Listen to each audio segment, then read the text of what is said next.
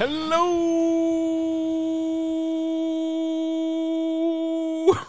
and welcome to this week's edition of Slade, the Buffyverse Revisited. I'm one of your hosts. I'm Jeremy. I'm your other host, James. And this week, I am clearly high. No, I'm not. But we will be getting into Season 2, Episode 19, I Only Have Eyes for You. We will, yes. I've told you to stop doing meth before we record. Well, I did, so I just sniffed glue instead. Just huff some Elmers. Yes, I huffed some Elmers, and so I'm raring to go. Good. You know how that is. Right. As a former Elmer's addict yourself, you know how it is. Right. It's hard habit to kick. Right. Last week, full disclosure to the listening, and viewing audience, when I signed into the call to record, Jeremy was doing whippets. Yes. With my with my pants off. Like a fucking high school kid. Yep. Who can't afford real drugs. Right. So I was doing some whippets with my pants off, and I was singing some kind of show tune, wasn't it? It was well, it's too it's been too long of a pause now. It's the joke's not going to be funny anymore. You lost it. I lost it. I couldn't keep it going. Yeah. I was trying to think of something from The Greatest Showman, and I just completely blanked. So. Welcome to your 40s. I whiffed that one. God damn it. Swing and a miss. Why don't you crack open that crock pot that's full of delicious dates and deets? I will do that. As previously stated, we are reviewing Buffy the Vampire Slayer Season 2, Episode 19, the 31st episode of the series overall, I Only Have Eyes for You. Our episode director this week is James Whitmore Jr., and our episode credited writer is Marty Noxon. Our original air date was April 28th, 1998 on the now defunct WB network. Our regular cast, as always, includes Sarah Michelle Gellar as Buffy, Nicholas Brendan as Xander, Allison Hannigan as Willow, Charisma Carpenter as Cordelia, David Boreanaz as Angel, and Anthony Stewart Head as Giles. Our guest stars this week include James Marsters as Spike, Juliet Landau as Drusilla, Armin Shimmerman as Principal Snyder, Meredith Salinger as Grace Newman, Christopher Gorham as James Stanley, John Hawkes as George, Miriam Flynn as Miss Frank, Brian Reddy as Police Chief Bob, and James Lurie as Mr. Miller. Were you going to say something? I was just going to say a couple of things there. Number one, Armin Shimmerman as Principal Snyder has been missing for several episodes. So that's nice to have him back. And I forgot what the other thing I was going to say because I'm in my 40s. So go ahead. Our episode synopsis this week reads, the ghosts of a former teacher and student who were romantically involved with each other haunt the halls of Sunnydale High School by inhabiting the bodies of current students. Well, fuck. Why do we even need to be here? I mean, that pretty much tells the episode.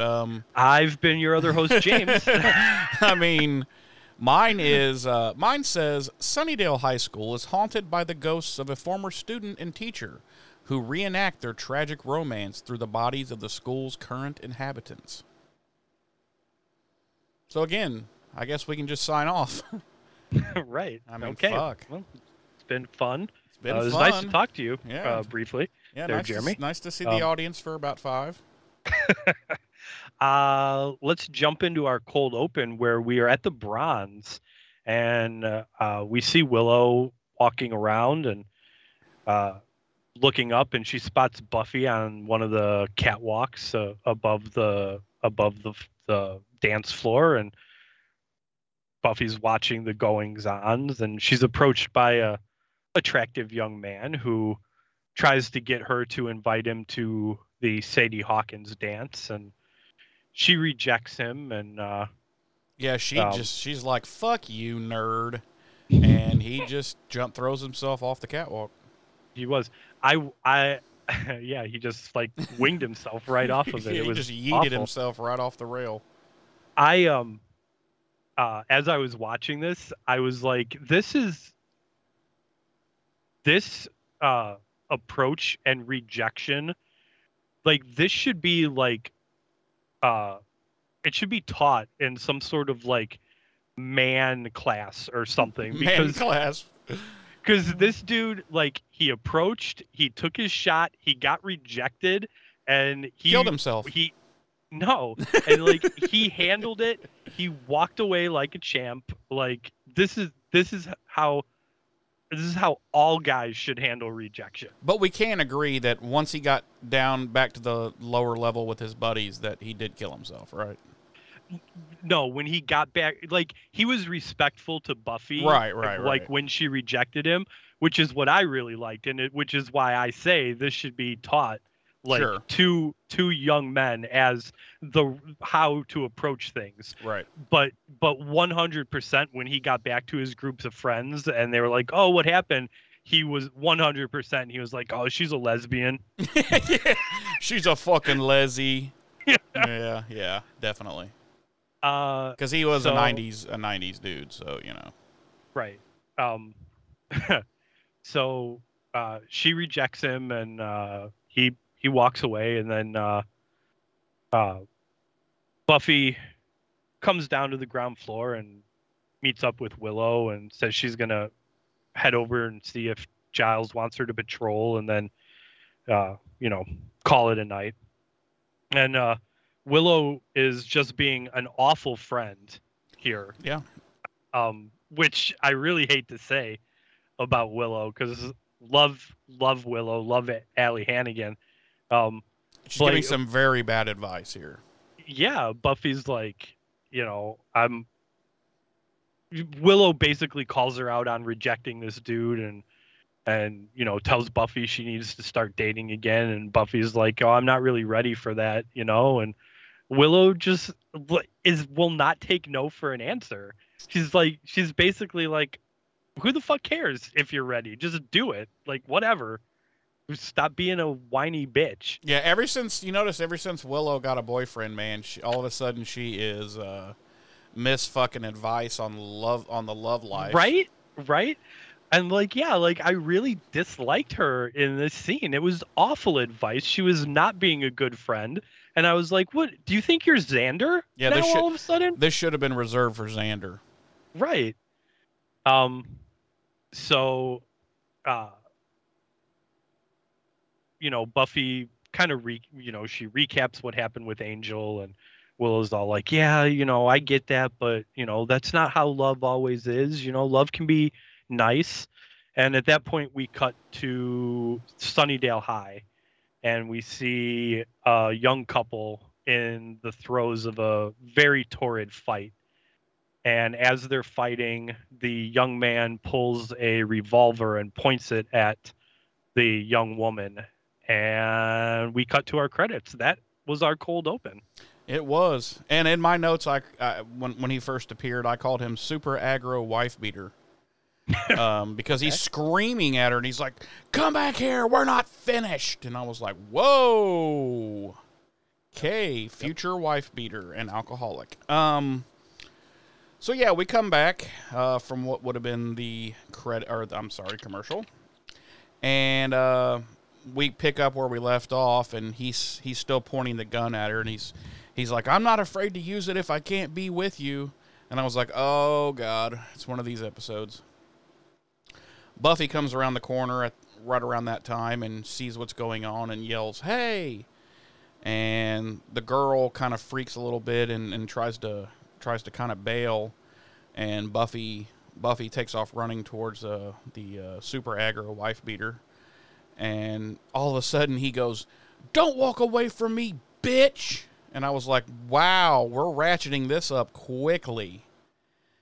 And about that time, the janitor puts his mop down and comes over, and he's just kind of like, the fuck? And Buffy gets there just at that time, and basically breaks. It looks like she breaks this dude's arm to disarm him. Because she like brings the arm backwards, like over her shoulder. I'm like, that's a dislocation of the elbow. And then she like flips him onto the ground, and she grabs him and picks him up off the ground. And the janitor's checking on the girl, and the boy's like, what happened? And Buffy's like, you just went OJ on your girlfriend. And he's like, what? And neither the boy nor the girl have any memory whatsoever of what just happened. They're both just like, what? And, they're like, why'd you have a gun? And then everybody's like, wait, what gun? And there is no gun. There's no gun on the floor. It's just nowhere. It's gone. Poof. And so everybody's just kind of like, the fuck?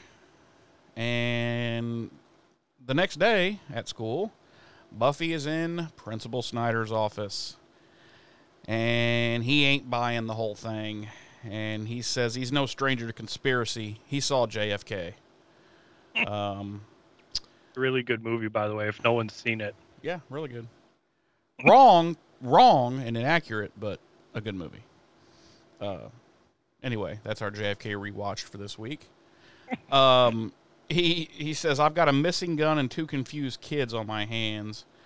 And then he says another great line. He says, I'm going to keep looking at all the pieces of the puzzle carefully until I can figure out exactly how this is all your fault.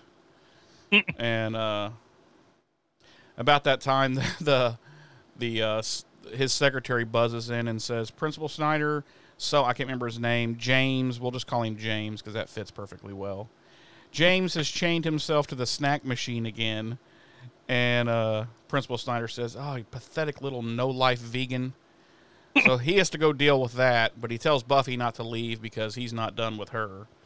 So he leaves, and we look over at a little bookshelf, and we see Sunnydale High School yearbook from 1955. It just kind of magically pulls itself out and then falls to the ground. And Buffy's like, So she picks it up and just slides it back in its place and kind of shrugs it off. And then we cut to Willow, who's dismissing her little computer class that she's taken over. Oh, I'm sorry. I just want to say real quick, the kid that chained himself to the vending machine, his name was Billy. Billy Crandall. Billy, James, same thing. Actually, isn't Psycho Boy's name is James, right? Well, one of the main characters, yeah. Yes. Yeah, Psycho wife beater murderer name is James. Wow. Well, okay, in fairness, spoiler alert, we will come to find out that the dead teenager James killed someone accidentally. You don't really think that would have held up in court, do you? Like, he totally still would have been fucking found, at the very least, like, some charge of manslaughter, and he still would have done 25 or 30 years in prison. Yeah, it would have been involuntary manslaughter. Yeah, because they're like, you still should not have had a gun pointed at this person. And accidental homicide, maybe. Yeah. So anyway, we cut to Willow, who's dismissing her computer class that she's been filling in for Miss Calendar since Miss Calendar was just abruptly fucking neck broken and killed. And Giles arrives as she's just... Before you go on, let's take a minute for this. In what reality? In what fucking reality does a teacher... okay, so Miss Calendar was brutally murdered. Okay, yeah. So not factoring that into the equation, in what reality do they need a teacher? And they're like, well, we'll just let one of the students teach the class. Finish up the semester, yeah. Right. Yeah. And also, presumably, like most schools, this isn't something where like everybody is in the same class at the same time. Right. So like there's other classes happening sure. while this class needs to be taught. Who's teaching it while Willow's in her other classes? Well, yeah, exactly. Not only that, but is Willow missing a class so that she can teach this one? Oh, no, Willow was in this hour. She was a student, so she just gets to give herself an A. Right. In essence. So, but again, like, who's teaching the other? So, okay, so let's say Willow's teaching this one. Who's teaching the other, like, 6-7 periods? Right. Yeah. So we can maybe account for 3 periods of this class. She's teaching this one because this is the period she was in that class, so it makes sense. Sure. Let's say she's also covering the class during lunch period and study hall. Well, you know, when I think back now, of course, now this was the 90s where I'm talking of. When I was in high school, I took like every computer class our high school offered, which wasn't a lot in the mid 90s. Right. And I did take one that I remember so few students took that there was only one period of it. Like there was only one class of it a day. Oh, really? Yeah, and I was in a pretty big high school, so maybe it's that. Maybe we'll just pretend that it's just a one meeting class, and okay. Well, but still, in what reality can a California school district not find a fucking substitute teacher? Right. So, like, at the end of the day, the main question still stands. Yeah. In what reality are they letting a student teach this class? Even though this particular student is probably smarter than every teacher in this school. Right. You know, right. Let's be honest. So I'm willing to concede that perhaps this computer class is an elective, and these are all the students that have chosen to take it. Sure. So this is the only period it's held during the day. Mm-hmm. But again, the issue remains: in what reality are they letting a student teach this? Yeah, because this has been. Is this the 3rd episode since Miss Calendar was murdered, or the 2nd? The 3rd. Okay. So yeah, this has been going on for a bit now. Right. Because when Giles arrives, as she's dismissing the students, you know, he says he was coming by to see if she needed a hand, if she needed any help. And she says, well, no, you know, it's actually pretty easy. Miss Calendar left, you know, really good lesson plans, etc. And that gets him kind of talking about her. And Willow says, you know, I found a bunch of files and internet sites on her computer about paganism and magic and stuff. And she's all excited. She's like, it's really interesting. Yeah. So this, in my notes here for this scene, I jotted down that, like, this is the beginning we're seeing of Willow's interest into magics and that sort of thing, which, as fans know, will go on to become a pretty big character. Big part of who she is, yeah. Right, defining arc for her over the rest of the series. And then she says that she found this rose quartz necklace in the drawer in Miss Calendar's drawer that she had once told Willow had healing powers. And it's like one of those cheesy, like, mall pieces of quartz that's got like a hole drilled in it and like a cheesy leather like necklace wrapped around it. And not like this. Pretty much exactly like that, except that that looks like really smooth, as though you've been placing it into your rectal cavity. But butt plug, I don't know. It doesn't have a cheesy hole drilled in it for a leather strap, but it is a rose quartz crystal. Oh, okay. So because it has healing properties. This is for healing. It's to heal and settle chaos. Okay. In your life, yes. All right. That was given to me by Willow Rosenberg. No, a coworker. Oh, okay. And she says that she thinks Miss Calendar would have wanted Giles to have it, and so she gives it to him, and he just takes it and he just leaves. He just turns around and leaves, and she's like. Well, it's like I was waiting for her to like look at the camera and be like, "Was that the scene?" Because he's like, "Thanks," and he just turns around and leaves, not another word. And she's like, "Okay." So we cut now to Buffy in class, and she kind of falls into this. This is the first time it happened, so I wasn't real sure what was going on. it's like a daydream kind of / flashback to something that she shouldn't really have like memories of, because it's in the same classroom that she's in now, but it's the 50s. And there's some girls talking about the Sadie Hawkins dance and who they're going to ask to go. And this one girl says she's asking so-and-so. And then the other girl says, oh, he's such a dreamboat. And I was like, yep, it's the 50s. And everybody's filing out and handing the teacher these papers. And the last one is this boy. And he's got a Letterman jacket on. And he hands her, the female teacher, his paper. And there's clearly something going on. He's like touching her hand. She's licking her lips and like tweaking her nipple. And he's like, whoa. And I'm like, yeah. And that's when I busted on the headphones. I was like, I got to hear this good. But seriously, they are like touching hands. You were watching something on a different website. Was I on? Oh, okay. I know which one I was on now. Yeah. No, but that was a completely different student-teacher episode you were watching. Yeah. No, but they really are. It is clear there's something going on. He is touching her hand and stuff, and they're kind of slowly getting closer together. And you hear, like, behind or off to the side of them, you hear the door, like, open, and they immediately let go of each other's hand, and they like, separate.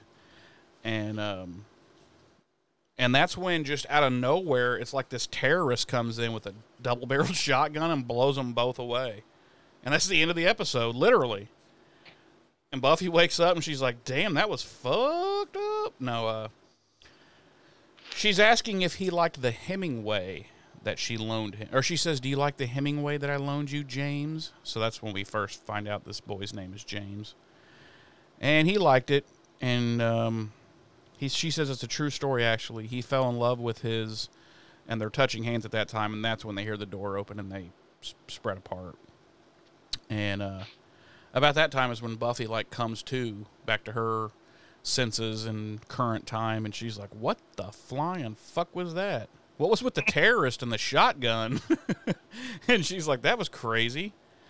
But the teacher's still talking, giving his lecture that he was giving earlier. And he's actually talking about collective bargaining. And as he's saying these last several words, he's writing them on the chalkboard. And then the whole class busts up laughing, and he's looking at him like, what? And he turns around and looks at the chalkboard. And where he had thought he was writing whatever he had been saying, he'd actually written, don't walk away from me, bitch. And he's like, fuck me. And he freaks out, and he starts erasing it. And now Buffy's really like, what the fuck is going on? And we cut out into the hallways. And what's going on there, James? Are they on fire? Or? No, they're not on fire. They're not? Damn. They're not on fire. Okay. No, she's with Xander, and she's telling him about what happened. And do you notice I passed the Xander part off to you? I'm making you handle Xander from now on. I don't appreciate that.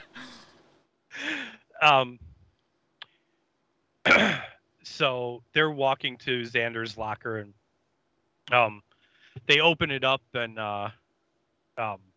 when they open it, a hand juts out of the locker and grabs Xander and starts pulling him into the locker. When this happened, were you like, what in the fuck is this? Like, because it seemed like up to this point it was all like mental shit or like seeing shit, and this is like a literal like dead looking arm and hand that just like shoot out of his locker, and it's like trying to pull him. And I was like, is this, at first I was like, is this like a B plot? Is this something completely different? Because just really quick, we had spoken earlier in the week, you and I had asked you if you had watched this week's episode, and you said, well, no, not yet. And I said, oh, okay, well, I'm doing it now. And I had zero zilch memory of this episode. So this was like brand new to me. Maybe I missed it. Right. Well, and I was just going to say, like, you asked if I was like, what the fuck is that? And I wasn't, but I think that might strictly be because you remembered it. I remember this episode. This is not to give anything away too early, but this is one of my go-to episodes when I want to watch an episode of Buffy. Yeah, so, I was just like, maybe this is a B plot, because for me this episode is the first one we've revisited where it was like brand new to me, right? And so I was watching it with no memories, and I was like, we got something else in this going on in the school too. But I will say, in the context of what's happened in the episode so far, yes, I can 100% see how if you hadn't seen the episode, if you were going into it as brand new, you would be like, what the hell is this? Yeah, because it doesn't line up with the type of paranormal phenomena we have been seeing thus far. Right. It was really weird. Although I do think, and we're actually getting ready to cover it in this scene, I think after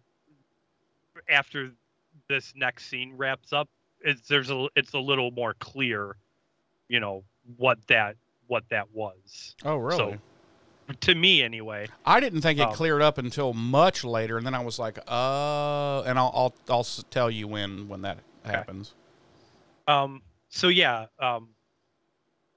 this dead, like, rotting hands trying to pull Xander into his locker, and Buffy ends up fighting it off, and she slams the locker shut, and they reopen the locker, and it's completely empty. So except for, did you see the weird, like, he had like this noose thing hanging in his locker with like something hanging from it? I was like, oh, creepy Xander.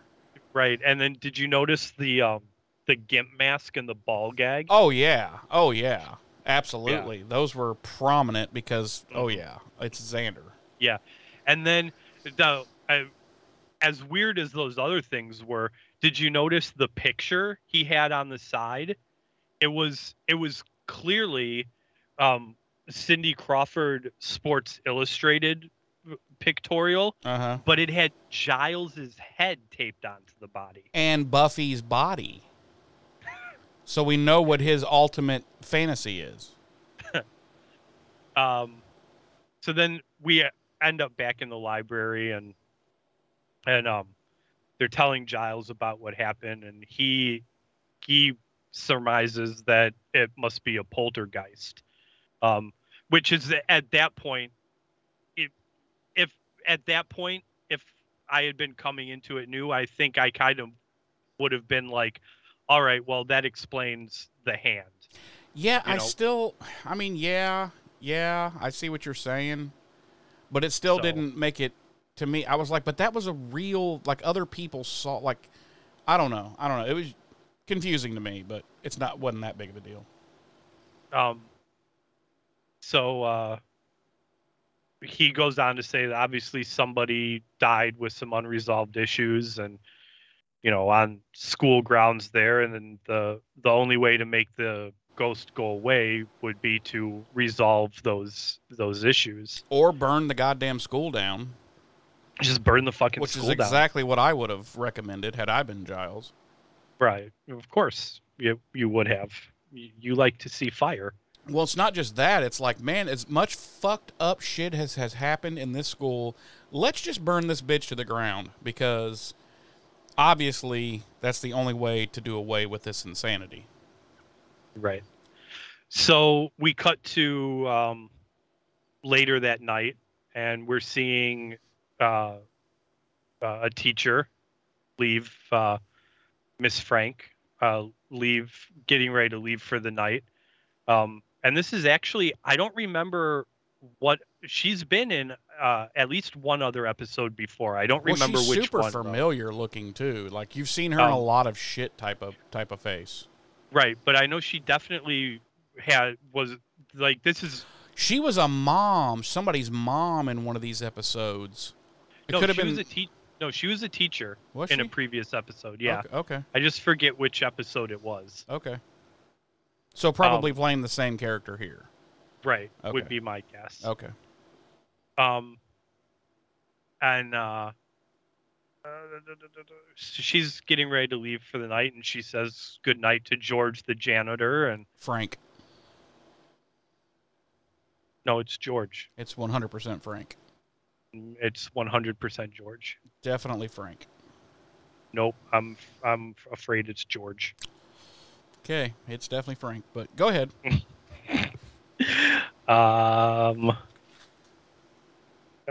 Nope, it's 100% George. Yeah. Trust me. It might say that in IMDb, but she definitely says, let's see, how does she say this? Yeah, Frank.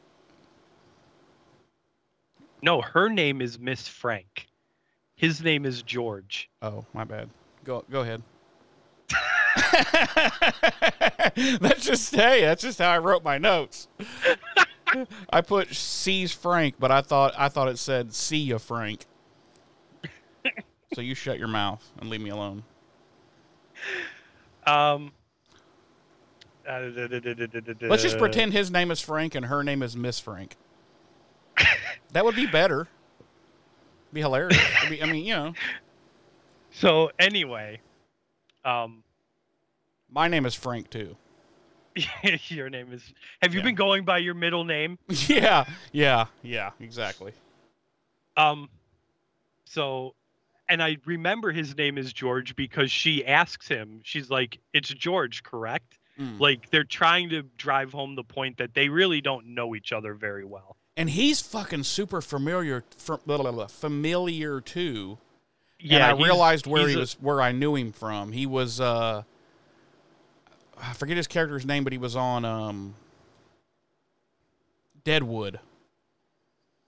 He was was it? Yeah, he was what's his face's partner in the their hardware store. The main character's partner, yeah. Saul, I think his name was on the show. I never watched Deadwood, so very good show. Okay, maybe I'll give it a shot. But anyway, so yeah, it's clear that they really don't know each other, and pretty much a split second later, they start to argue the same way the young couple in our cold open were arguing, and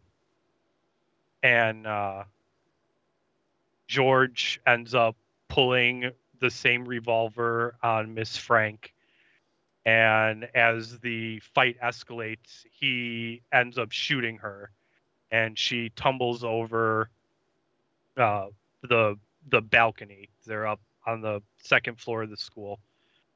And in the meantime, Giles has heard the fighting, and he's made his way out there. And he's out there investigating, and he sees George shoot her. And he ends up tackling George to the ground, and the gun vanishes. And George has no idea what just happened. And Giles is all like, you just ganked a whore. Whoa! Yeah. Miss Frank is she's the known school whore. Right. So he's like, you just killed our school whore. Right. What is wrong with you? Right. And then Giles gets really mad. He's like, the snatch I was getting was brutally murdered, and I had the fallback snatch all lined up, and now you've done and killed that. We are so canceled. Oh god. No, Giles is like, you just killed a woman. Now, really quick, do we ever hear like what ends up happening to George the janitor, or no, or like is Miss Frank 100% definitely dead, or did she just suffer some brain damage, or no, Miss Frank is definitely 100% dead. And so George just languishes away in prison the rest of his life, having actually committed no crime whatsoever, because she's not actually shot because the gun wasn't actually real. Right. She just fell over the thing because that was part of the reenactment, but that killed her. Right. But see, that brings up a good question, because about whether or not. So I'll talk about it later because I don't want to give any spoilers. But later on, somebody else gets shot. I looked, and there was no gunshot on said person or damage to said clothing. So that's when I decided, okay, so the gunshot part is just part of the reenactment. There wasn't blood. He was on said person was hand? wearing on who? On the hand. On said person's hand. I don't recall that. Oh, well, maybe I can go back and look again, but I don't. I could 100% be misremembering. I could 100% be misremembering, so don't. It could go either way. All right. So where does that leave us, Jeremy? Where's that coming from? Do you hear that? Whoa, dude. No, that leads us to Angel and Drusilla. And Angel is giving Drusilla a tour of the gardens of what appears to be a mansion. Yes. I'm sorry. I was going to say this is the Crawford Street mansion. Right. This is the first appearance of this mansion. Although it's really not. It really actually never appears in this episode. All we ever see is this garden area. That's true, but he even takes a shower in the garden. Right. But this is for all practical purposes the first appearance of what is the Crawford Street mansion that'll go on to become a pretty big set piece throughout the rest of this season and season 3. Yeah. So the lair as we come to know it. It's the new hideout, because if you recall from the previous episode, as Spike reminds Angel, they wouldn't need a new hideout if he hadn't went and burnt down the last one, which was perfectly well. 2 episodes ago. Okay. And, of course, Angel just immediately starts breaking Spike's balls, joke after joke about him, being in a wheelchair and all that. And Spike just... he doesn't like this. You can tell he doesn't like this place at all. You can definitely tell he hates Angel's guts. And so yeah, that's about that. Then we cut to the library the next day at school, and Giles is filling everybody in about what happened the night before, just like Buffy had, described with the boy and girl that she had run into, that situation. And she's like, and this is when he says the janitor remembered the whole thing, but he had no idea why it happened, and he had no control over himself.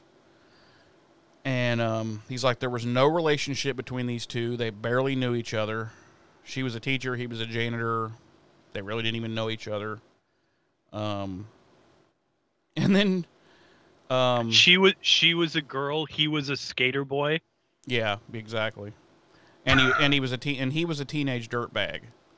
So, then Giles just says, basically, the poltergeist is Jenny, and everybody. Go ahead. Okay. Why? Exactly. That's what everybody there, because the Scoobies were like, "Wait, what? Why do you think it's her?" Right. And I really appreciated that, because as soon as he was like, well, obviously it's Jenny, I said out loud, I was like, what? Why? And then the rest of the gang is like, I don't think so, bro. And I was like, okay, at least I'm not alone in this. Yeah, they all disagree with him. And I've got a clip of this because this is pretty awesome. So let's play this. It's Jenny. What? You think she's the ghost? Well, don't you see? She died here under tragic circumstances, and now she's trapped. But what about the gun? I mean, Angel didn't shoot Miss Calendar. The gun is insignificant. It's the violence of the thing that matters. I don't know.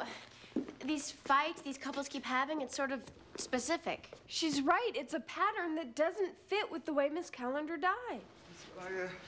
I appreciate your thoughts on the matter. In fact, I encourage you to always Challenge me when you feel it's appropriate.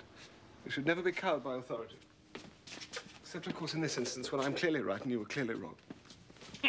I love that. I love Giles. Yeah, so he's like, he's just, there's no talking him out of this. He's convinced that it's Ginny. No matter, deep down he knows it just can't be her. But he, on the surface, he's convinced himself it's definitely her. It's the grief. It's the missing. Right. It's the missing Jenny. He still hasn't come to terms with the whole thing. Right. So a little bit later, the gang minus Giles enter Miss Calendar's room, and they're discussing Giles being weird and jumping to conclusions without investigating thoroughly. And Buffy says, well, he misses her and he can't think. And Willow says, well, fuck him, he needs to think. And Xander's like, hell yeah, fuck Giles, let's go beat him up. So they all go back and beat him up. No, Willow says that this ghost stuff is something else. And this is where she says, and I quote, she's going to do a, quote, cross-check on other shootings at the school. Now, first of all, what the fuck does that mean, cross-check? Check with what? Where? How? Your guess is as good as mine. And what does other shootings at the school mean? How many fucking shootings have been at the... We've already witnessed what? 3? No. 2 at least, at minimum. Remember the one episode in I believe it was season 1 when the fake security guard lady that was assassin trying to kill Buffy, and she was in the cop uniform when she pulled the gun and was shooting everywhere, and the Order of Taraka episode. Yeah, that was this season. Oh, that was this season? Okay. Yeah. Well, that's the only one. Plus this one, we've had this shooting now. Okay, so 2. But she wants to she needs to cross check with the other shootings at the school. It's like, fuck.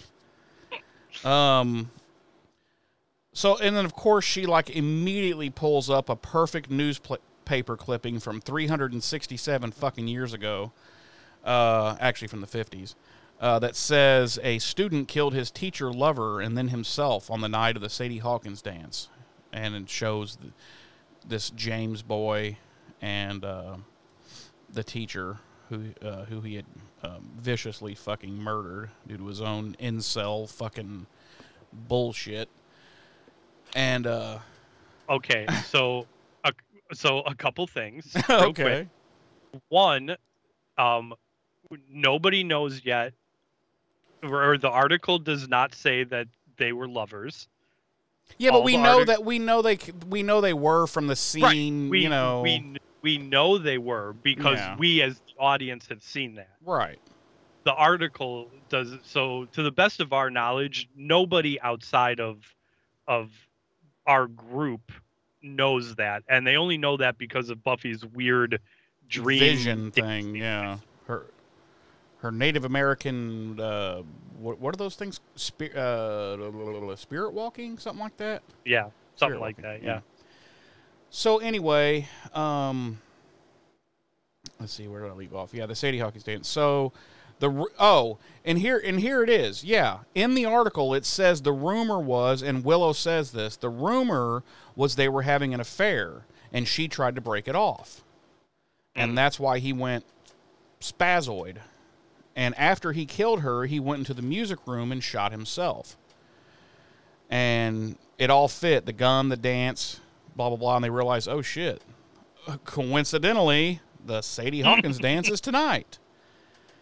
And Xander asks why they've never heard about this before. And I'm like, dude, how many fucked up things have happened to this school that you probably have no idea about, I mean, you yourself became a fucking hyena. So, I mean, is this really that surprising? Because just earlier, in a few scenes earlier, he told Buffy, well, this just seems like Hellmouth Light to me. Because there comes a point where this shit's, you just got to be desensitized to this shit and be like, yeah, right. This is not surprising in the least. He said, or what he says to her, what is it? There's something strange going on. Isn't that our school motto? Yeah, something to that effect. Exactly. And it's so at this point, if I was any of these characters and one of these situations is happening, I'm just going, yeah, I fucking buy it. Yeah, I believe it. I have no trouble believing that.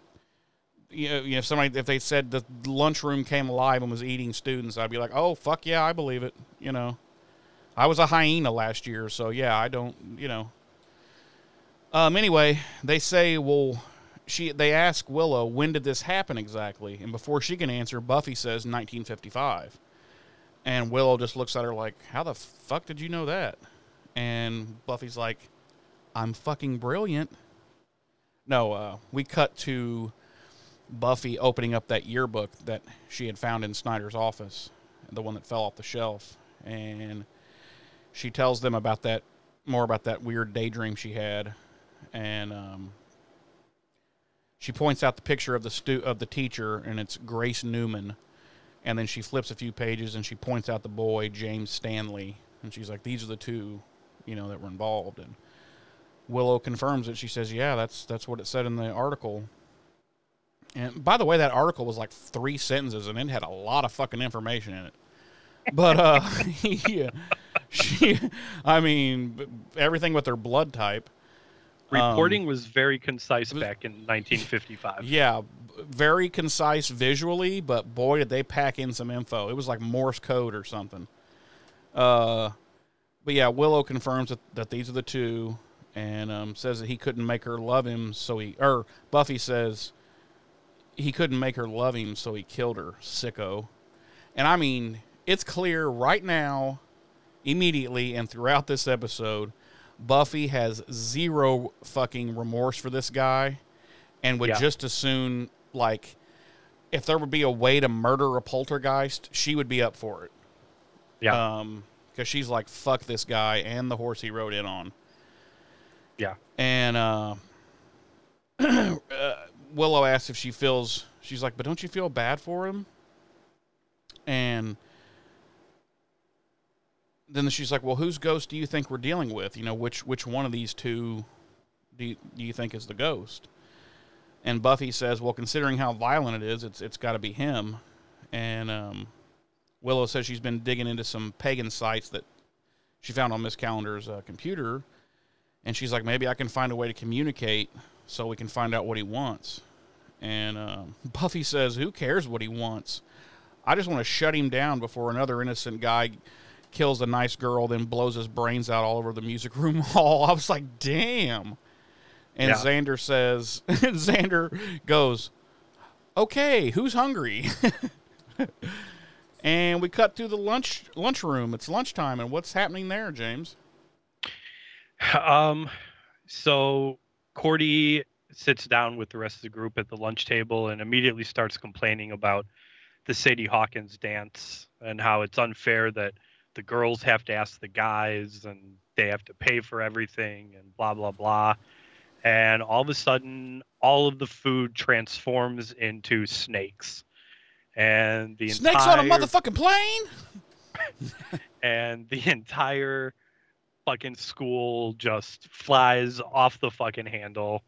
And one of the snakes actually bites Cordelia on the cheek before she manages to on the motherfucking face, man. She's like the only one they show get any kind of injury. And it's not like a little nip on the arm. No, it bites her on the fucking face. And I was like, okay, this is going to somehow play into the episode. It's got something to do with... No, it had nothing to do with anything. Nothing.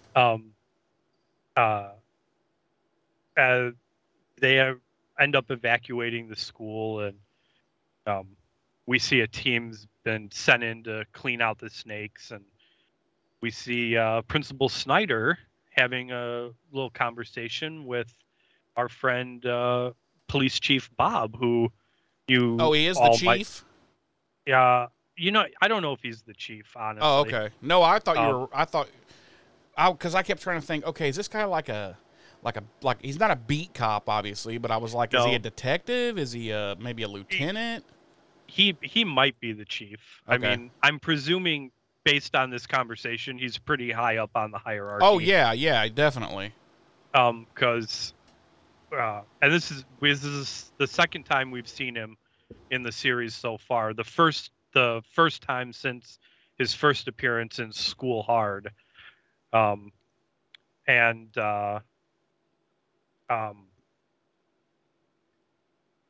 He basically demands that Snyder, control the situation, and they go over a couple of different scenarios of what to tell people.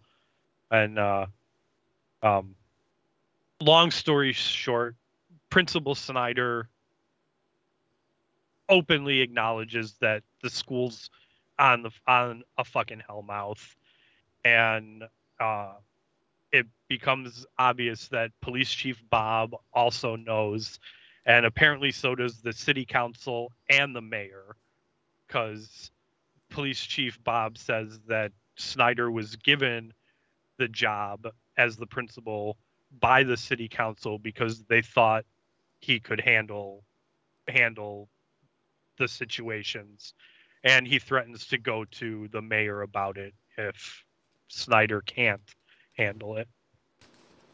And Snyder looks quite intimidated by the thought of the mayor.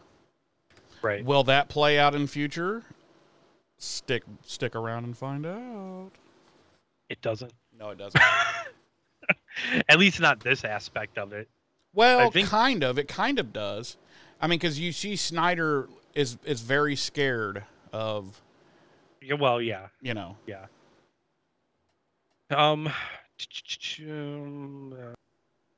Snyder and Police Chief Bob. Can I take this? Can I take this next scene, because something is said in this that I was like, did what? But anyway, we cut to Buffy's house that night, and Willow's telling them all. She's like, "So you remember the plan? Oh, by the way, fucking Mom Joyce, she's gone. She's out on the streets again. She's walking the town. We never see her in this episode. She's done momming for the season." But anyway, Willow says, "So you guys remember the plan to contact the spirit and talk to it and all that?" And she's like, "Scrap that.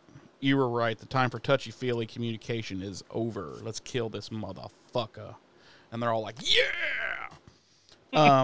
But this is where she says a line that I'm like, well, how fucked up is that? She says, "You were right. The time for touchy-feely communication is past. I did some research, and the only solution is the final solution." I was like, whoa, wait a minute. Willow Rosenberg is a Jewish character, and she's saying the final... Like, that is totally something fucking He Who Shall Not Be Named would like have one of his... You know what I'm saying? Like, that just seems like a... Yeah. Anyway. Xander says, "Oh, what's that? Nuke the school?" And I was like, yes. Yeah, exactly, yes. And then she says, "No, exorcism." So, basically, long story short, she's like, "Here, I made this fucking drawing," and this drawing's hilarious. I paused it a couple times to look at it, but she's like, "Okay, here at the balcony is the hot spot. So that's where one person will go. And then there'll be a triangle around that person. So, 3 other people at various points around the school, thus forming a triangle around said hot spot. And they'll do a fucking exorcism." And Buffy's like, "Well, I'll take the hot spot, because if there's any trouble, that's where it's going to be." And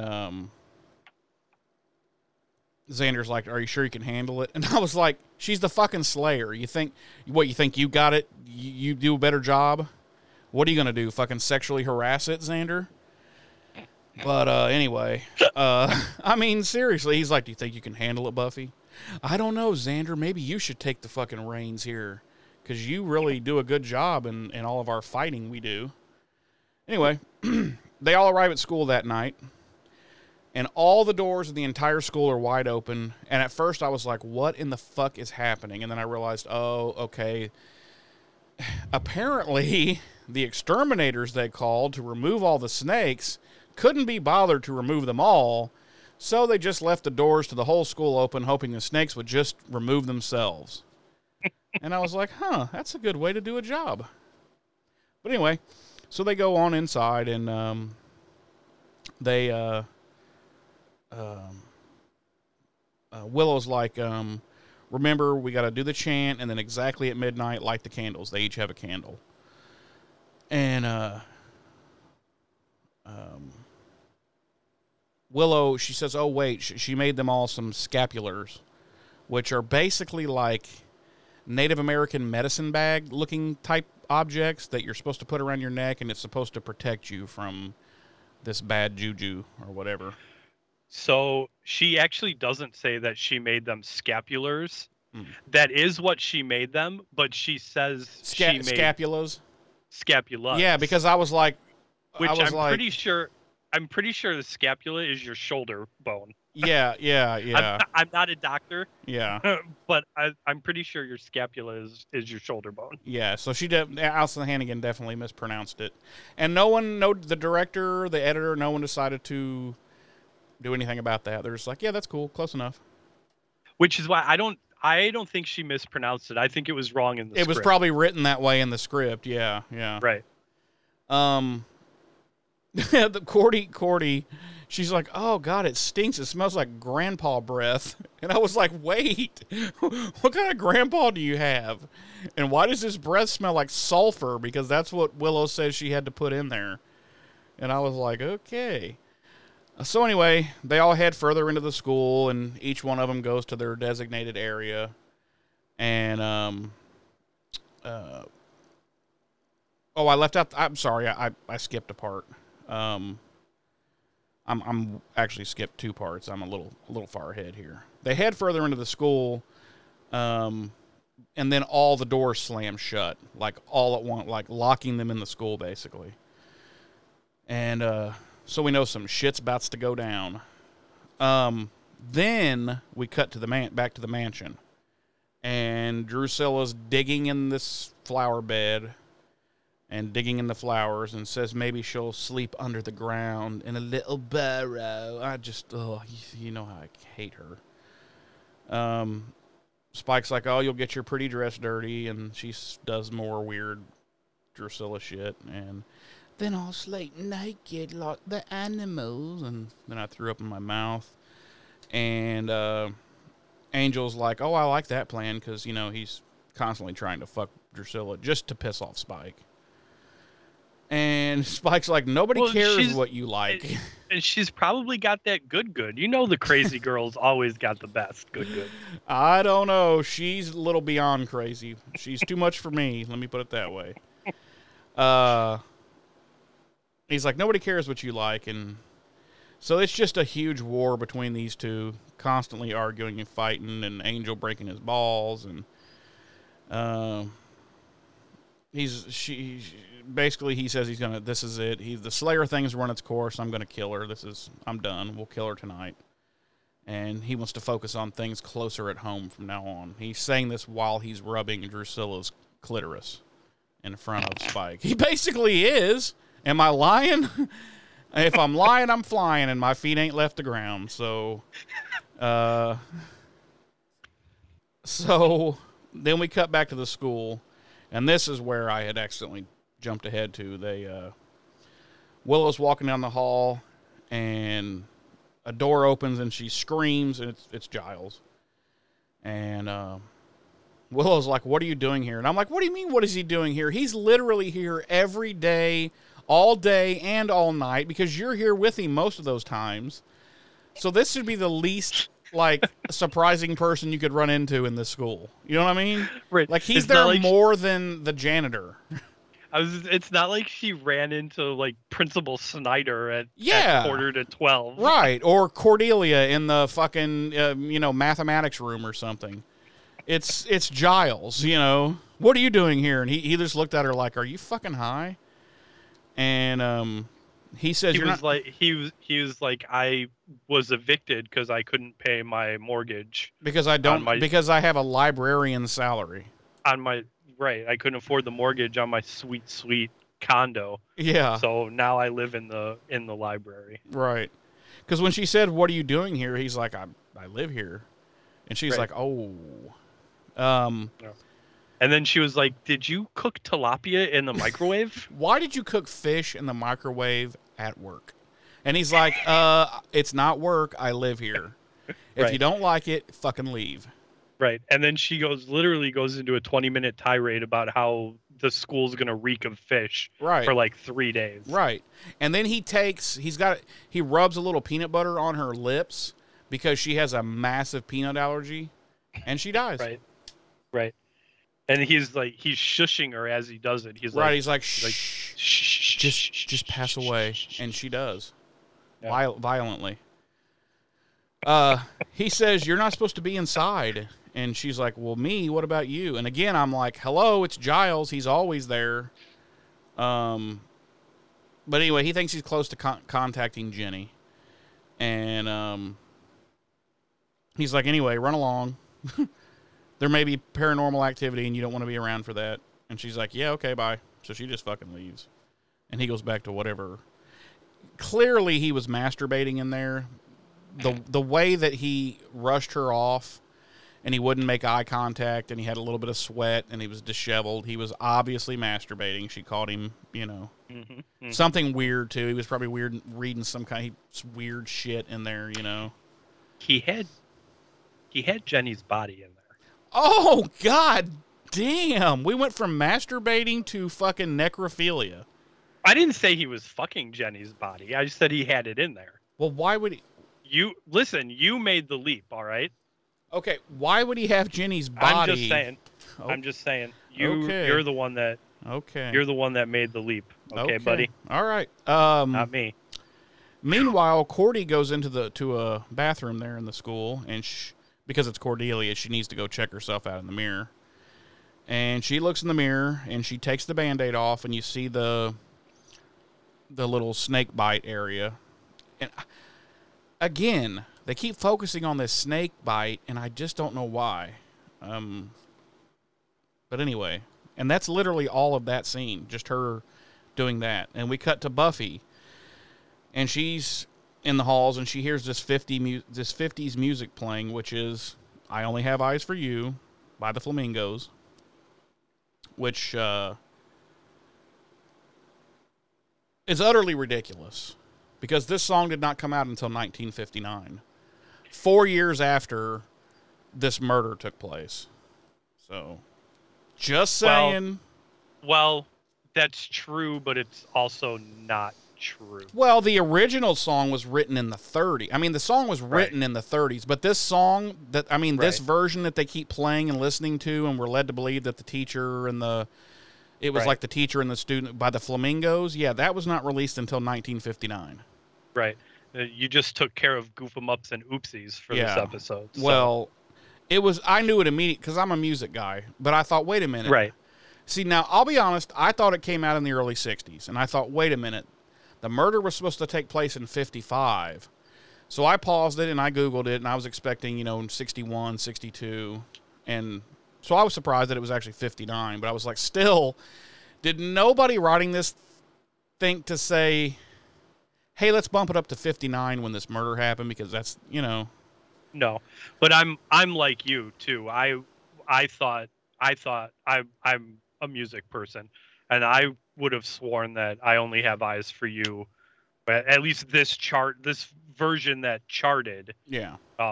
Big time charted, big time actually. Right. Had come out in the early to mid 60s. Yeah, that's what I thought immediately, and I thought, right. Well, this is way late, but 59 was a little less egregious, but it was still, egregious 4 years after this anyway. Right.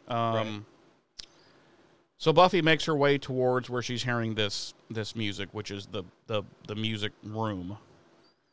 And Xander's spot gets to be where, James? In the cafeteria. In the fucking cafeteria. She couldn't have put him in a room, say, adjacent to that, because it would still have formed a proper triangle. She's like, go. Right. I need you to go. Your spot needs to be in the cafeteria, where there's still like 1,000 snakes there. Right. There's still snakes there, and I was like, well, you said it earlier, but I was like, what a shitty job that cleanup team did. Yeah. Like, there's still fucking snakes in the. Like, it looks like they only took like 10 or 12. Like the ones that they were interested in. The rest are like, well, we're just going to leave all the doors for the whole school open for the next week, and they will remove themselves. Right. I'd be like, wait a minute, then I'm not paying your fucking invoice. Right. Because you're not doing the fucking job. Right. I was like, what the fuck is this? Are we just supposed to not have school until the snakes decide to move out? Right. Oh. Am I to keep going? Oh yeah, I'm sorry. I thought that was my little that was my little way of tossing it to you. Okay. I'm sorry. I just thought maybe you were just asking for my input. Oh no, no, I'm sorry. Yeah. I wanted to throw it to you, but I also had to say, wow, she had to send him to the fucking murder room, you know. Yeah. So yeah, he's in the cafeteria, and we jump in on Cordy again, and she's looking in the mirror, and she sees the entire side of her face turn red and swell up, and it was a really good effect. I was for 1998, and I was like, because it looked a lot like it was like Freddy Krueger, and I was like, wow, good effect. And about the same time, Willow gets pulled into the floor by an arm. And I promised I'd say it. This is where it finally clicked with me. On you? Because it was like the same arm as what was in the locker. And I was like, okay, I get it now. Because okay. So there you go. It clicked with me much later than it clicked with you. And simultaneously, Buffy is watching this vision of James and Grace dancing in the band room, and all of a sudden, James's face is replaced by a rotting skull, and he yells at her to get out. And it's really uncomfortable because the teacher is wearing all leather, and she has him wearing these footy pajamas. And he's sucking on his thumb. It's really really uncomfortable.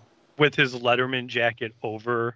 Yeah, like a cape. Over the footy pajamas. Yeah, like a cape. It's not even, his arms aren't even through it. It's just draped over his shoulders. Right. Yeah.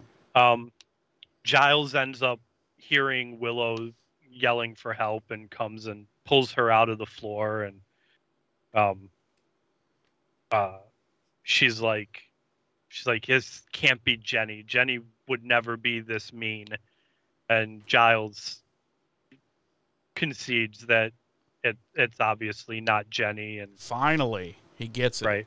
But he seems like kind of like you said before. Like he knew it, yeah. Right. Like he seems like he kind of acknowledges that he always knew it wasn't Jenny. He was just, whatever. And at that point,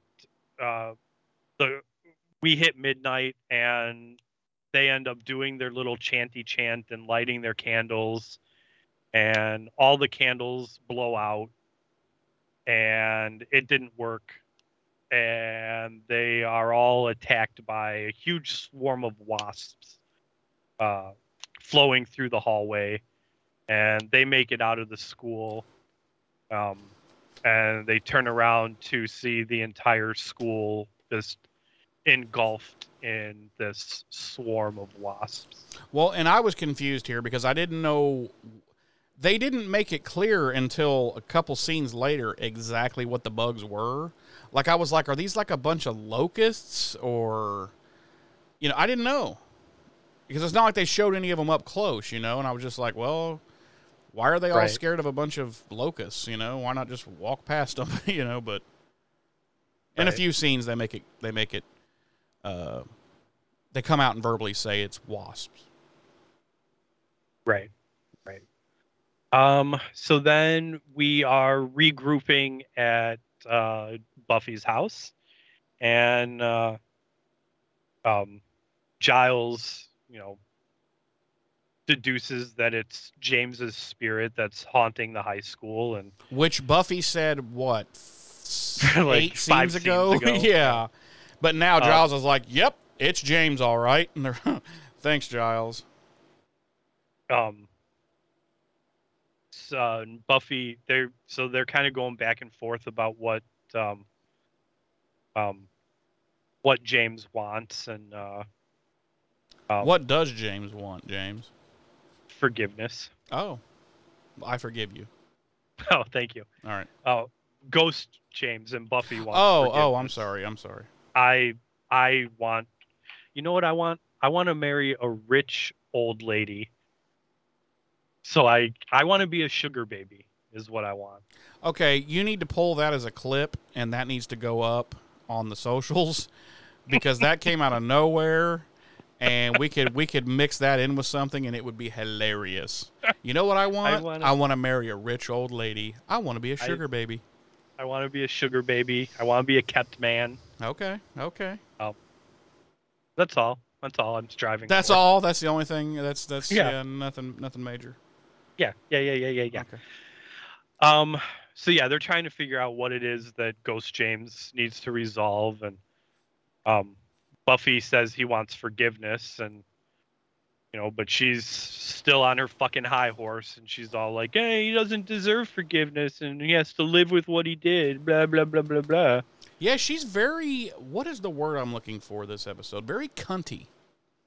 Wow. Tell me I'm wrong. I wouldn't have gone that far. Oh, your fucking dead body's in the library, but God forbid I say cunty. There's a line, Jeremy. There's a line, and I crossed the shit out of it. Then Giles and Xander are kind of think he should be forgiven, whether he deserves it or not. And Giles has a really good line here. I love this quote. He says, yeah, I know. I almost pulled this as a clip. Oh, where is it? I have it written here somewhere. He says, when you wish upon a star, Buffy, it makes no difference who you are. Right. How else can I stall for you? You want to see my nipples? Please. He says, to forgive is an act of compassion, Buffy.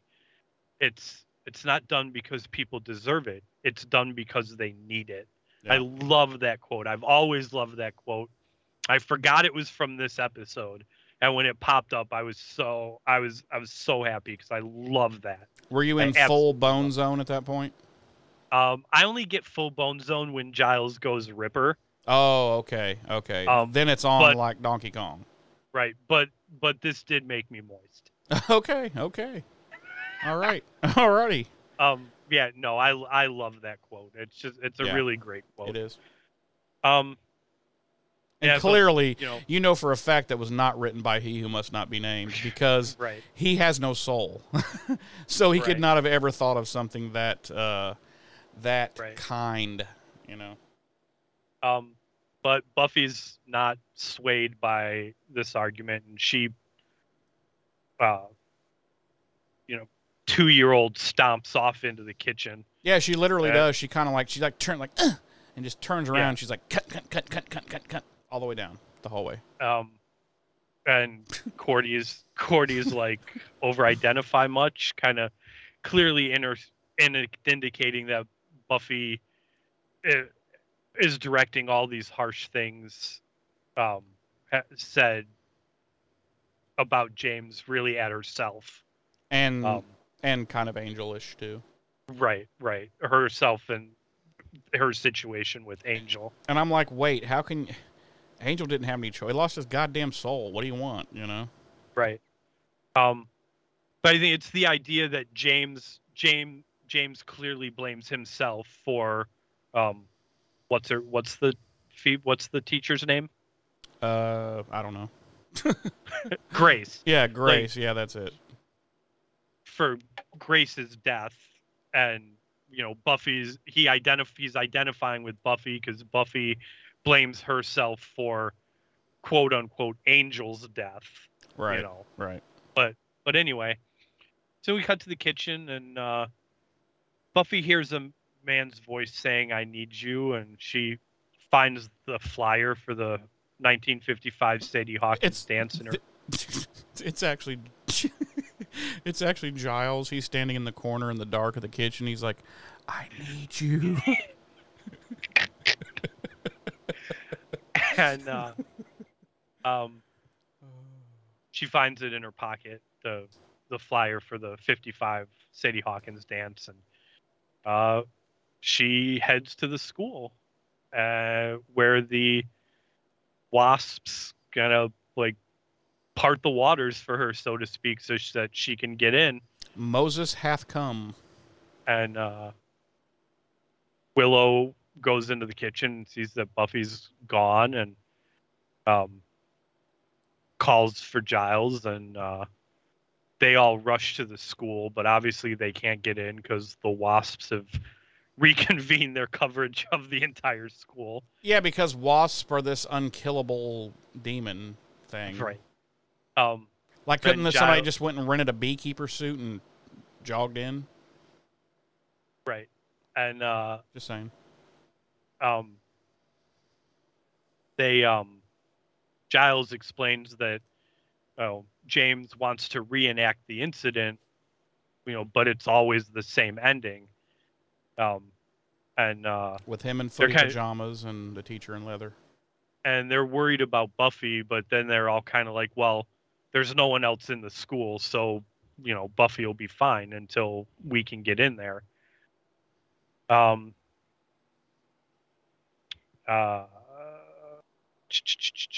Sorry, I lost my place. Hold on.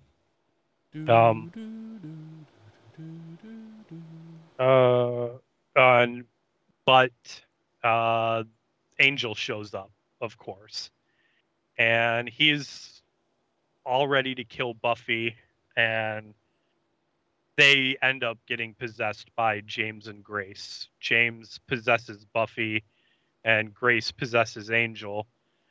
And the scene plays out like we've seen it play out before. And Buffy, James ends up shooting Angel Grace, and he tumbles over the balcony. And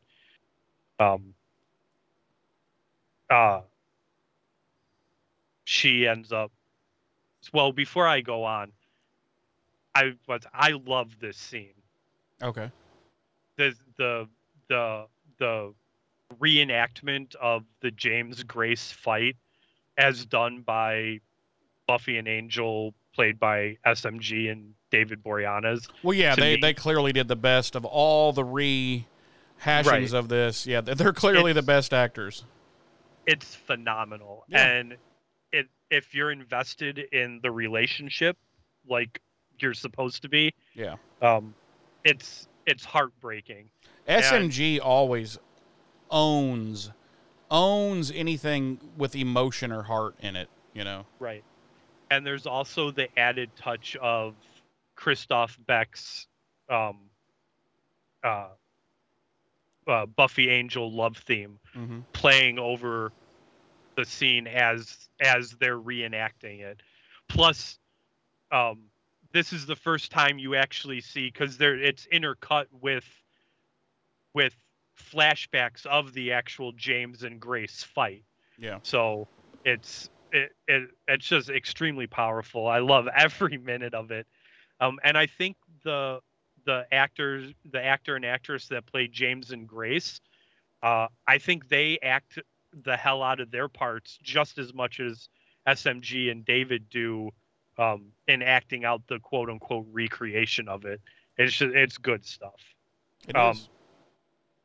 So Buffy James ends up going to the music room, and she puts on the song "I Only Have Eyes for You," and she's getting ready to shoot herself. And as she's raising the gun to her head, Angel Grace shows up, and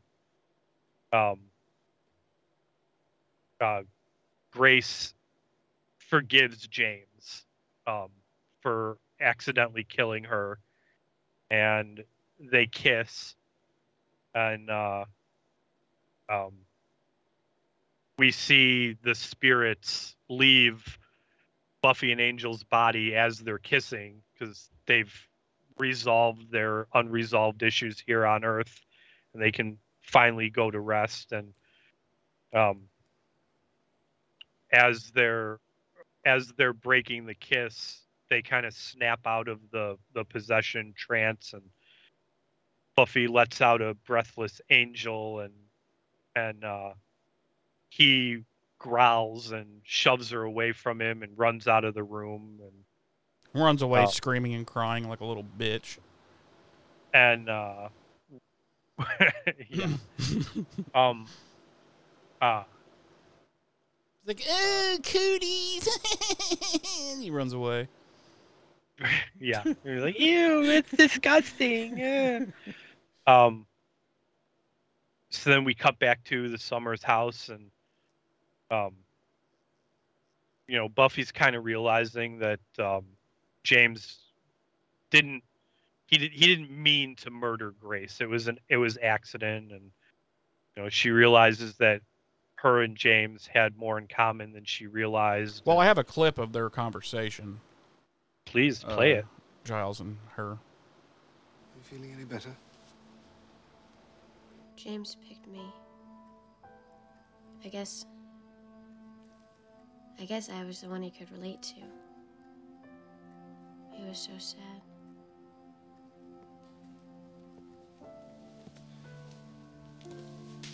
Well, they can both rest now.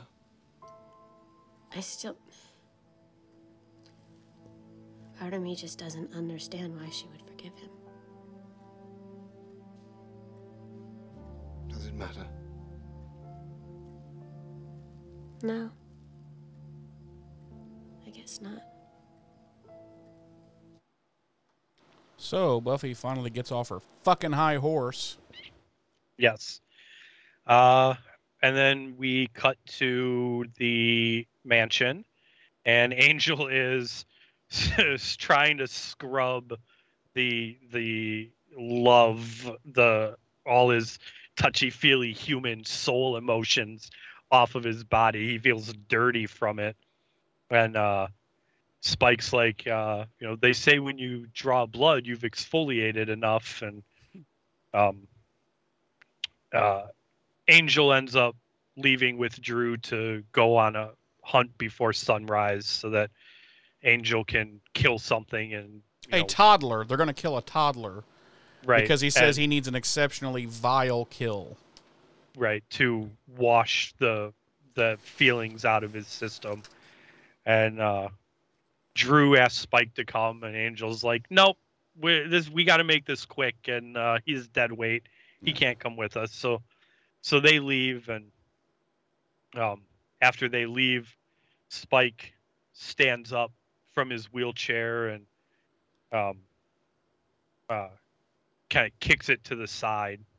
And we find out that he is no longer needing that. Right. And that's the end of our episode. It is. But thanks for joining us, everybody. Thank you. Have a great Jeremy. Yes. Why don't you tell me how many star-crossed lovers would you give this episode? I'm going to go in the middle. I'm going to go with a 2.5. Okay. Don't love it, don't hate it. It was one of those bottle episodes again. But this one wasn't. I didn't like this one as much as our last one. It was kind of. I don't even know what the term I would want to use. It was just kind of there. I couldn't get into the relationship of the teacher and the student. There wasn't enough meat there on that bone to where you could be like, oh, I feel it now. You know what I mean? And right. I don't know. This type of story I don't think really works that well in a 1-hour television program, because you need to, I think for this to work, you need to really be invested into the relationship between the student and the teacher for this to all, to get them feels going. Mm-hmm. The best part obviously was the scene with Angel and Buffy at the end. Clearly that was a 5 by itself. The rest of the episode, take it or leave it. Bottle episode. Nothing special. Again, nothing horrible. So, yeah, that's all I got to say. 2.5. James. Okay. Yes, sir. How many snakes on a motherfucking plane do you give this episode? Once again, Mr. Jeremy, you and I have vastly different opinions. I don't think we have as vastly different as we did the last time. With passion. Yeah, where I was like a 0 and you were like a 7. Yeah. This is another 5 for me. Oh, okay. This is I love this episode. I love everything about it. Okay. Like I'll be honest with you. Just that Buffy and Angel scene alone elevates the entire episode for me. But I didn't find anything wrong with the rest of it either. I loved I loved the Giles Willow stuff. I loved Giles kind of working through the loss of Jenny in the way he was in this episode, and then kind of reluctantly acknowledging, I know that I always knew this wasn't Jenny, that kind of thing. Right. I like the dynamic. I know you don't like Drew. I like the dynamic between Angel and Drew and Spike. I like the fact that we're kind of at a point where as fans we might be rooting a little bit for Spike to show Angel what's what. You think? I know I am. At least, like, that's kind of like we obviously, I've made no secret of how much I enjoyed the character of Angel and Angelus. They're my favorite out of the entire Buffyverse, right behind Giles. But yeah, when Spike stood up and kicked that wheelchair away, I was like, I want to see him give Angel what for. Like, I want to see that. I want to see that flow down. Yeah. But yeah, I liked the birth, for lack of a better term, of Willow's arc into becoming a powerful witch, magics user. Yeah, I enjoyed the whole thing. So yeah, it's a 5 for me. This goes on the list of episodes I would show someone if they've never seen, and it's definitely an episode that I would leave on if I was flipping through channels and saw that it was on TV. I was going to say, I meant to say this earlier during my exposition. It actually got a half. It probably would have gave it a 2 normally, but I gave it an extra half point because there was so little Xander in this episode. And I'm not kidding about that. Like, he had like 3 or 4 lines. They were good, funny little quips. But other than that, we didn't have to deal with his misogyny and his normal bullshit. So yeah, he got half a point for that. I almost, if it wasn't for that Buffy Angel scene, I probably would have deducted at least a half a point just because of that opening Willow scene. Like, she was being just a god awful friend to Buffy. Yeah, I'm giving some really shit advice. Yeah. Right. Yeah, absolutely. How about a little monsterology? Okay. For us? What is it? Ghosts, poltergeists, whatever you choose to call them. Yeah. Well, I always thought of ghosts as kind of innocuous spirits, and poltergeists as kind of evil, vindictive. Right. That's the way I've always thought of it. Me too, but they kind of seem to use the terms interchangeably in this episode. So, whatever you choose to call them, the vestiges of the departed lingering because they have unresolved business, or from now on we'll just call them Caspers, or unfinished issues, and often possessing or influencing the living to help them move on. It's a plot that it's been seen for years and years and years and years and years in many different storytelling mediums. So not breaking any new ground here. No. In that regard. Our body count this week is 3.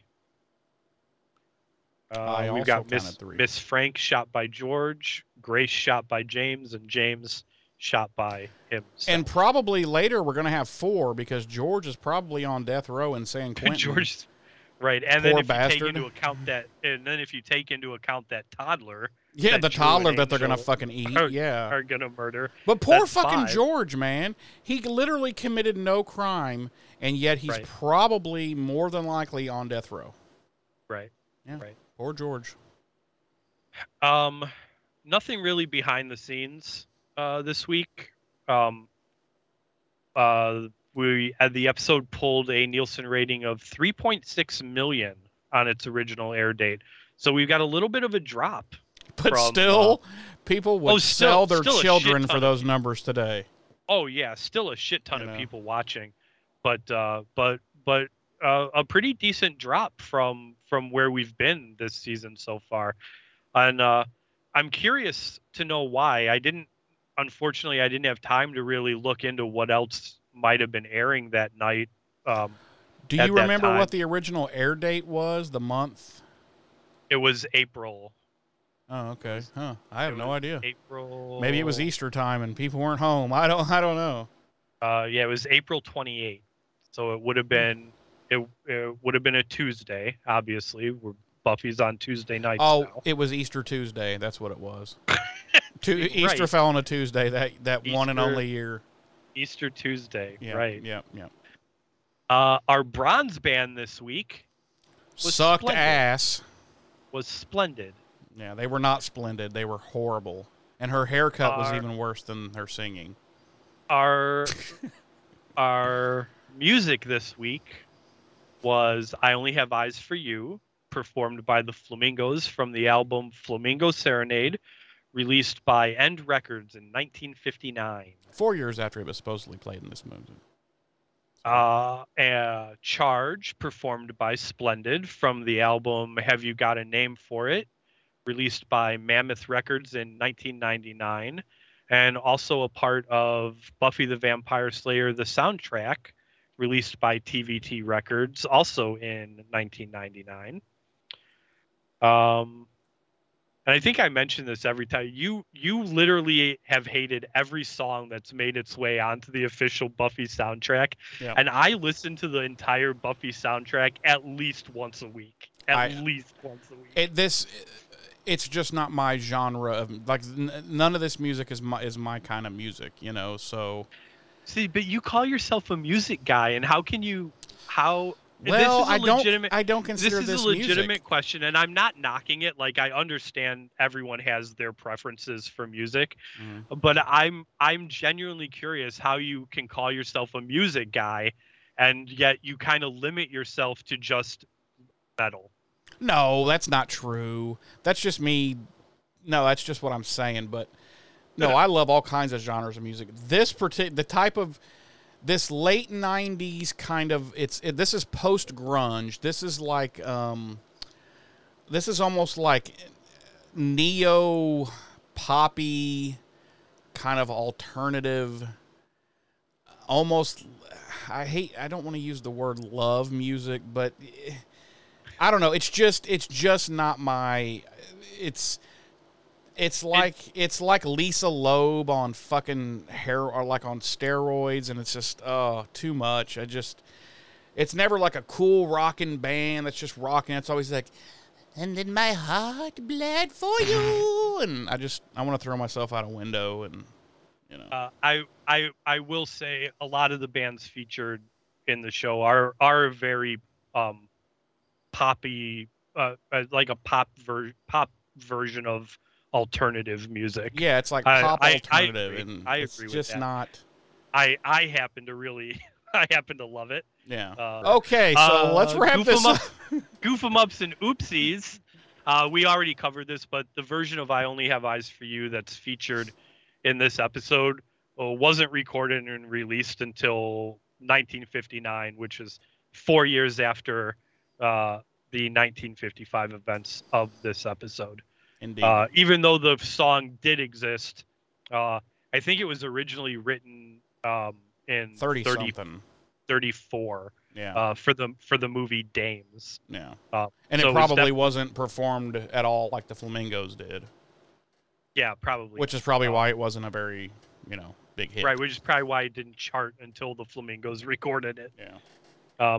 And that's all I have for this episode. What are your final thoughts, Mr. Jeremy? Did you say Miss Jeremy? No, I said Mr. Jeremy. Oh, I was like, whoa. No, I don't really have any final thoughts on this episode. Again, it's just a bottle episode. It just is what it is for me. But I will say I'm kind of surprised that we are only 3 episodes away from the end of this season. We are 3 episodes away from the end of the season. A good time to remind the listening and viewing audiences that after we recap Becoming Part 2, our season finale, we will be taking a month-long break before we begin season 3. We'll basically be taking the holidays off. Right. Because the way the episodes are going to fall, I don't think there's going to be not a new episode until it's going to be a while. Right. Because we're well ahead of, it's, it's right. peek behind the curtains, but we're recording this. Like this episode right here is not going to drop for 3 weeks. So we're probably going to be well into the holidays before there's not a new episode. And then before you know it, we'll be back from our break and whammity bammo. Our final episode will drop on November 28th. There you go. And I think isn't that Thanksgiving Day? No, Thanksgiving Day is a Thursday. Right. And our episodes drop Mondays. So it'll drop the Monday after Thanksgiving. Yeah. So, wow. So so after that episode drops, we'll be off for a month starting the 28th. Yeah. Maybe a little bit we might work it out to where we come back with the new year. Like the first Monday of the new year would be like our next drop. So that might actually work out to be just a tiny bit more than a month. But anyway. Yeah. It's like we did for the summer when we took our summer break between seasons 1 and 2. Right. That'll be something we'll hash out closer to that date. But our last new episode of Buffy season 2 will drop on the 28th, and then we will be taking a month off from that date. So correct. So again, this is something we'll remind people of over the next over the next 3 episodes we'll be reminding you. Right. So yeah. Jeremy. Yes. How about if you this week tell us how the listening and viewing audience can maybe reach out to us if they like to. Nah, fuck them. I ain't telling them. All right. Well then. Just go to BuffyRevisited.com. That's the simplest, easiest way. Every way there is to connect with us, you're going to find at BuffyRevisited.com. Or just drop us an email at holyshityourdickishuge at... I'm sorry. Wait. Sorry. Strike that. I told you not to give out my personal email address. It's, what is it again? What is our email address again? BuffyRevisited at gmail.com. Yeah. See, I don't do this normally, so you fucked me up. But yeah, BuffyRevisited.com. That's every which way to find us. I will be leaving Twitter soon myself. I was actually just going to say the Twitter, our official podcast Twitter account, will only be active through the end of Buffy season 2. Yeah. At which point we will be shutting it down. Because of the recent change in ownership. Yeah, the acquisition of Twitter by Satan himself. Right. Is a little too much for me. So. Right. So we will be we will be shutting down the Twitter account. Like I said, it won't be until after we've wrapped up season 2. But you can always find us on Facebook. But right, you know that's never going to go anywhere unless Satan buys Facebook too. Right. Yeah. So you'll still be able to find us on Facebook and YouTube, and obviously email. So reach out to us. We want to hear from you. We want to talk about in the darkness. Oh, sorry. We want to talk about the Buffyverse with you guys. So reach out to us. Let us know how we're doing. Let's talk about the episodes. That's all. That's all. That's it. That's all. So next week, please talk to us. Oh God, please. Maybe if we weren't so inappropriate with the things we say, but we're kind of. I mean, we are who we are, and we're Gen Xers. We're not politically correct. I don't think we're mean people, but we're not we drop humor that most super woke people would consider inappropriate. Right. It's definitely, and I don't apologize for it at all. I say it's off-color humor. Yeah, it's definitely off-color, and by today's super woke standards, we would be canceled immediately. It's not. None of it is meant with any ill intent. No. It's like I said, it's off-color. I mean, at least we're not dropping. None of our jokes are racist or misogynistic or anything like that. So, if I want to joke about necrophilia, I'll joke about necrophilia. Goddamn right. And with that being said, next week we're going to be jumping into season 2, episode 20, Go Fish. It's an episode where the Scoobies are going to visit a retirement community, and they are going to play an hour-long game of Go Fish with a bunch of dementia-ridden old bags. Right. And because what happens is let's just dive into it a little bit. They go, it's a school, it's like an adopt a grandparent thing through the high school. Yep. And they go, and the old folks are like, do you want to play bridge? And they're like, we don't know how to play bridge. And they're like, how about pinochle? And we don't We're know not how to 70. play We don't know how to play that. Right. We don't know how to play pinochle. And then Xander's like, we know how to play Go Fish. And then you've got 30 more minutes of just them playing. And ultimately, Buffy loses. Yeah. Goes insane and kills all the old people. Right. So spoiler alert. In retrospect, I don't think we're going to bother covering the episode. No, that was it right there. I'll just cut this out of this episode, and we can upload it as the next we'll one. Drop it. It'll be the shortest episode we've ever done, even shorter than Passion. And probably not short enough for people who hate us. Right. But they shouldn't be listening anyway. Fuck them. Yeah, that's true. That's true. And if you are hate listening, thank you. Yeah. Hate listen, hate fuck, whatever. I'm okay with them. Okay, let's wrap it up. Play the outro, Jeremy. Play the outro. We will thank you for joining us this week. We look forward to seeing you next week. I have been one of your hosts. I'm Jeremy. I've been your other host, James. Ta-ta.